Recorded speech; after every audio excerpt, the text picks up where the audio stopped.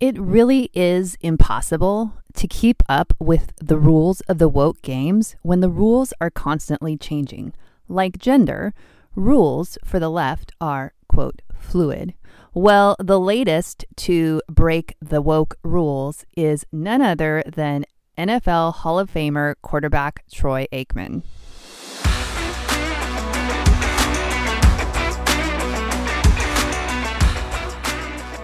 Hi, I'm Julie Barrett, and you're listening to the Womansplaining Podcast. I am also the founder of Conservative Ladies of Washington.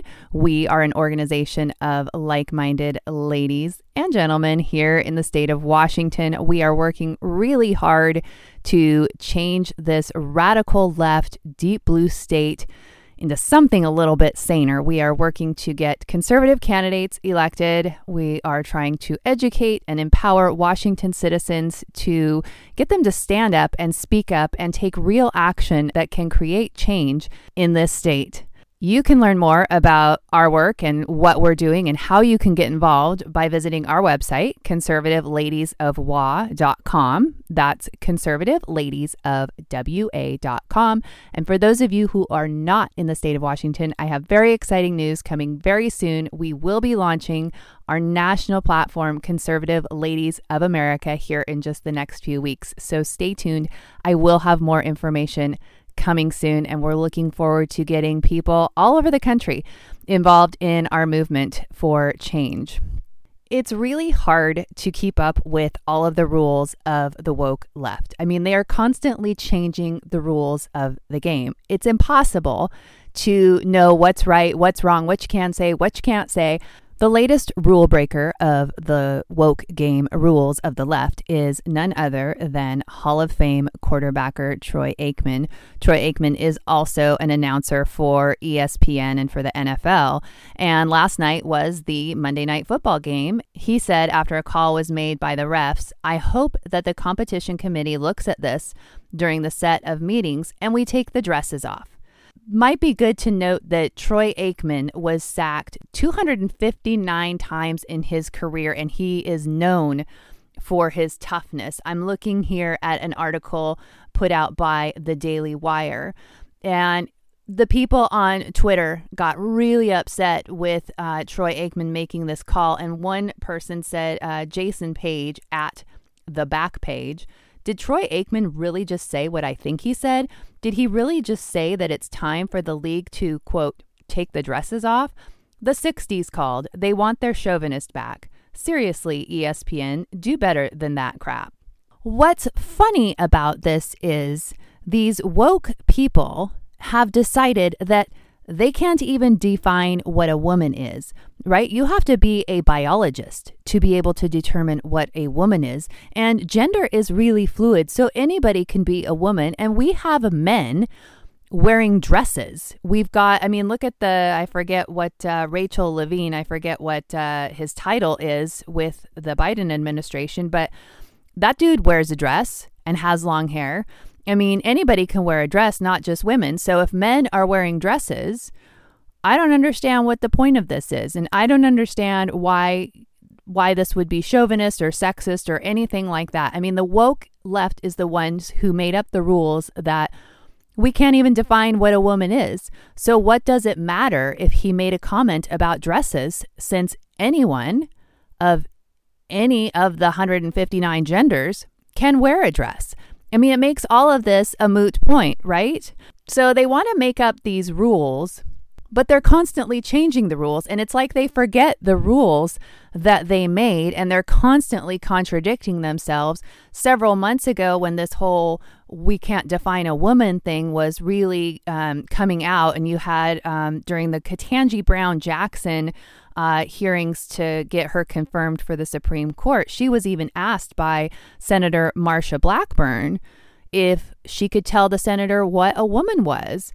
And that's the famous, "No, I can't. I'm not a biologist."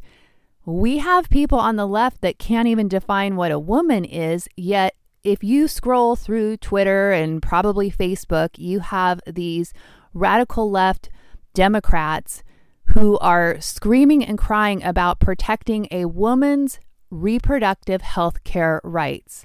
And what they mean by reproductive rights is the ability to kill a tiny human that lives in the womb at any point during the pregnancy up until and maybe after birth for any reason. There are no guardrails on abortion, and this is what they're calling reproductive rights for women. But wait, you couldn't define what a woman was just a few months ago, and now you're screaming about women's rights. Which one is it? They can't even keep up with the rules of their own game. They're constantly changing the rules, and it makes a perfect point. If the rules are fluid and gender is fluid, like if you aren't standing on the foundation of truth, you're really just standing in quicksand, and nothing can be, there's nothing to stand on. And this whole idea of Troy Aikman making a sexist or misogynist comment is crap, because we can't even define what a woman is, and anybody can be a woman. A man just has to put on a dress to be a woman. So this idea of calling him a sexist for saying this comment, which actually is kind of funny, and you know, I, as a woman, I don't take offense to it. I think, you know, we've heard the saying, throw like a girl, all the time. Well, that doesn't offend me. I don't throw like a guy because I'm a female. And so my arm isn't as strong as a guy's arm. And so I throw like a girl. And I don't think that Troy Aikman meant anything negative by this, but we've gotten to a point where everything is serious and everything leads to offending someone. And it just doesn't make, like, society isn't any fun, because you're just walking on eggshells all the time, you know, hoping that you don't offend someone. Kind of on a different note, but similar, I was in a position, I was at an appointment last night, and the normal person I see for my appointment was there, and then there was a new person that was in training, and so they sat in on the appointment. And it was very obviously a woman who was dressing in men's clothing and clearly wanted to be identified as a male, but she had all of the feminine features, right? Like she had feminine hands, and she didn't have hairy arms like men do, and she had, you know, soft facial features, and she didn't have facial hair or any kind of, you know, stubble or 5 o'clock shadow like a man would. I wasn't introduced to this person by pronouns, and during the time that we were all in the same room together, I did refer to this person as she. And I felt bad because this person seemed like a genuinely sweet person, but it was just in my nature that I know I'm interacting with a female. And so just by habit, I go to female pronouns. And I didn't do it to be disrespectful. I also am not going to play the game, and I didn't know this person's first name. And so I didn't have the ability to call this person by their first name. I guess I've since learned that she uses they, them pronouns. And I don't do that. They, them is a plural pronoun. I will not call a single person by plural pronouns. I will call them by their name, but I don't play pronoun game. I just am not going to do it. It's not based in truth. It's not based in reality. And I can't do it. If other people want to, that's fine. I will call you by your name. Whatever name you want to be called, I'll call you that. But I can't get there with the pronoun thing. And so I'd be curious. I kind of wish we were having a two-way conversation right now, because I'd be curious, what do you do in situations like that? How do you engage with people in a way to be respectful of them and their desires to have a certain identity? And when you slip up unintentionally, I didn't want to hurt this person. I didn't want to offend them. And I want to be respectful, but I didn't know the name. And I really, I realized it right away. And I think I got mean mugged, and I wasn't sure how to fix it. I didn't know what to say. It was just this awkward situation. I'd be curious for feedback and input on this. Have you been in this situation, and what do you do? Do you use the pronouns? Do you use the person's first name? And have you had one of those experiences where you totally messed up unintentionally, but you didn't have a first name to use? And you know, it's just in our nature that we do recognize male and female. You know, we've done this for thousands of years. And now the game has changed and there's all these different genders and there's new genders being, new pronouns and genders being made up every single day. It's really hard to keep up. So all my contact info is in the comments, and I'd love to hear what you would do or what you'd have done in this situation. You can email me, you can tweet at me, find me on social media. I'd be curious for input and suggestions on this one, because I think it's important for us to respect individuals and be polite to them while also not denying the truth and reality. So maybe going forward, if I am in a situation like that again, I would ask the person for their name, so that then going forward, I could use their name. That seems to be the best way, at least for me personally. Well, a complete 180 and shifting gears here. Tulsi Gabbard, who I met Tulsi last November, I think, in Washington, D.C., and she came and spoke at an event that I was at, and I got to meet her and chat with her very briefly and take a picture with her. And I really like Tulsi. I don't agree with Tulsi on every issue. And when she came to this event, she was the only person in the room wearing a mask, which I thought was kind of funny. And of course, I think masks are ridiculous, but I appreciate a person's right to choose. If that's what they want to do, that's fine.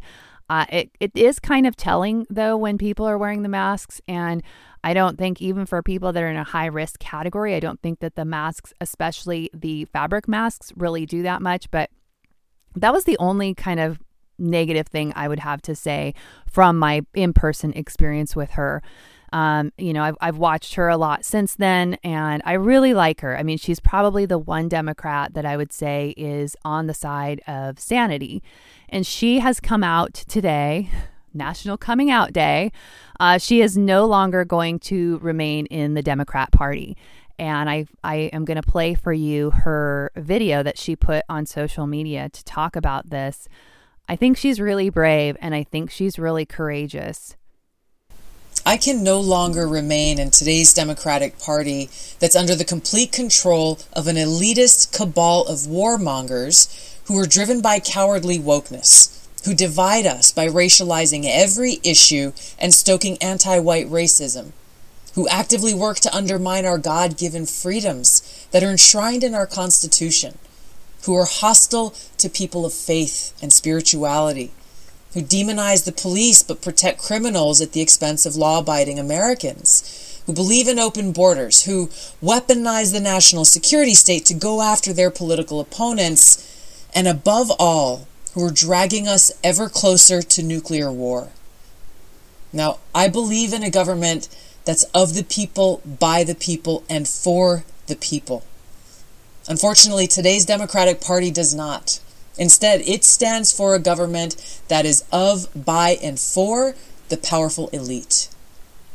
Now, I'm calling on my fellow common sense, independent-minded Democrats to join me in leaving the Democratic Party. If you can no longer stomach the direction that the so-called woke Democratic Party ideologues are taking our country, then I invite you to join me.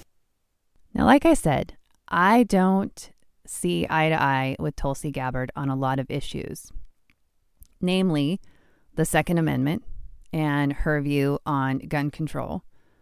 But I very much appreciate and acknowledge her making this step away from a party that has gone in a very dangerous direction. We need to see more people in the Democratic Party see what's going on, the radical left, these elites, and say, I cannot stay with you anymore. It doesn't make them a conservative, and I think that's what people on the right need to understand.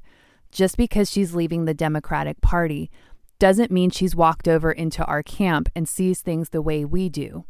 That doesn't mean we can't support some of these decisions that she's making.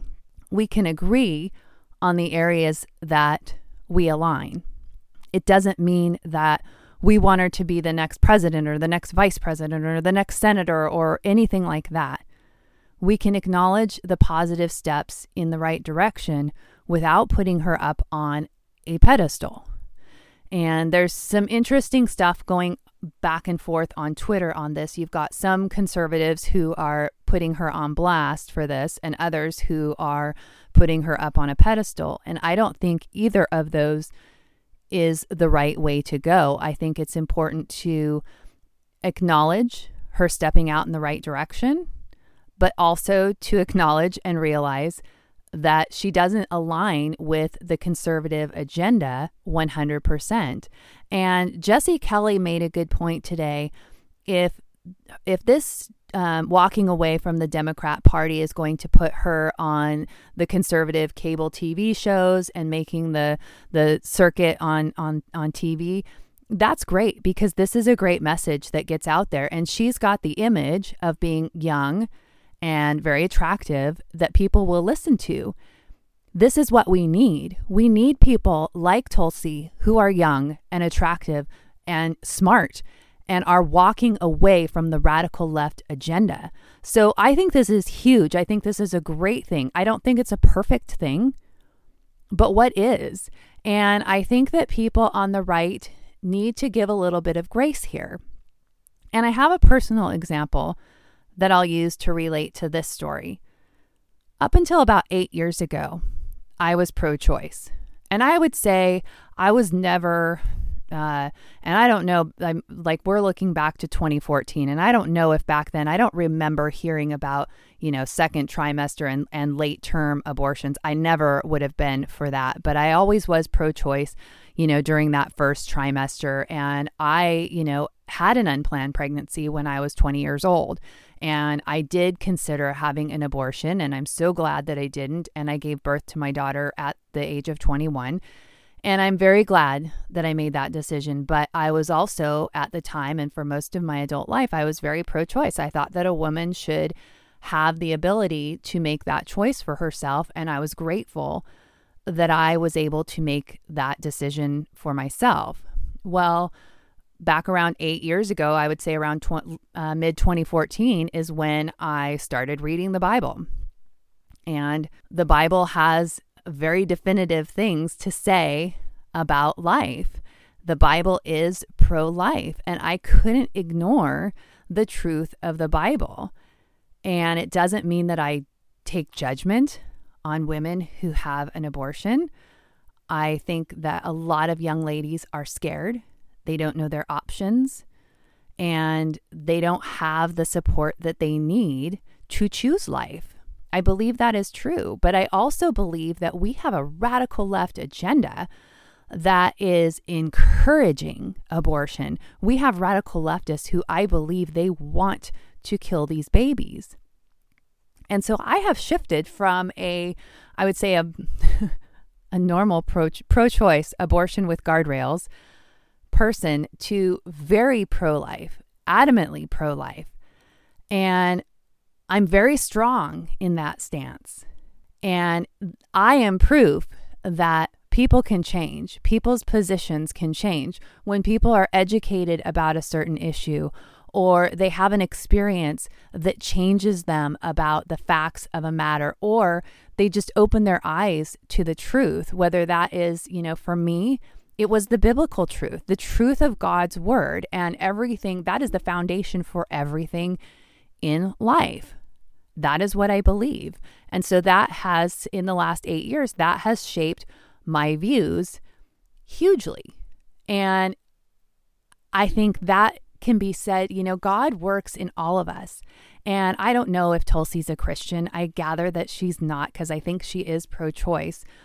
But God can work in people inch by inch. Maybe they're not, presto changeo, changed overnight, but they gradually take these steps into God's truth. And that's my hope, that he is working in Tulsi and he's working in so many people.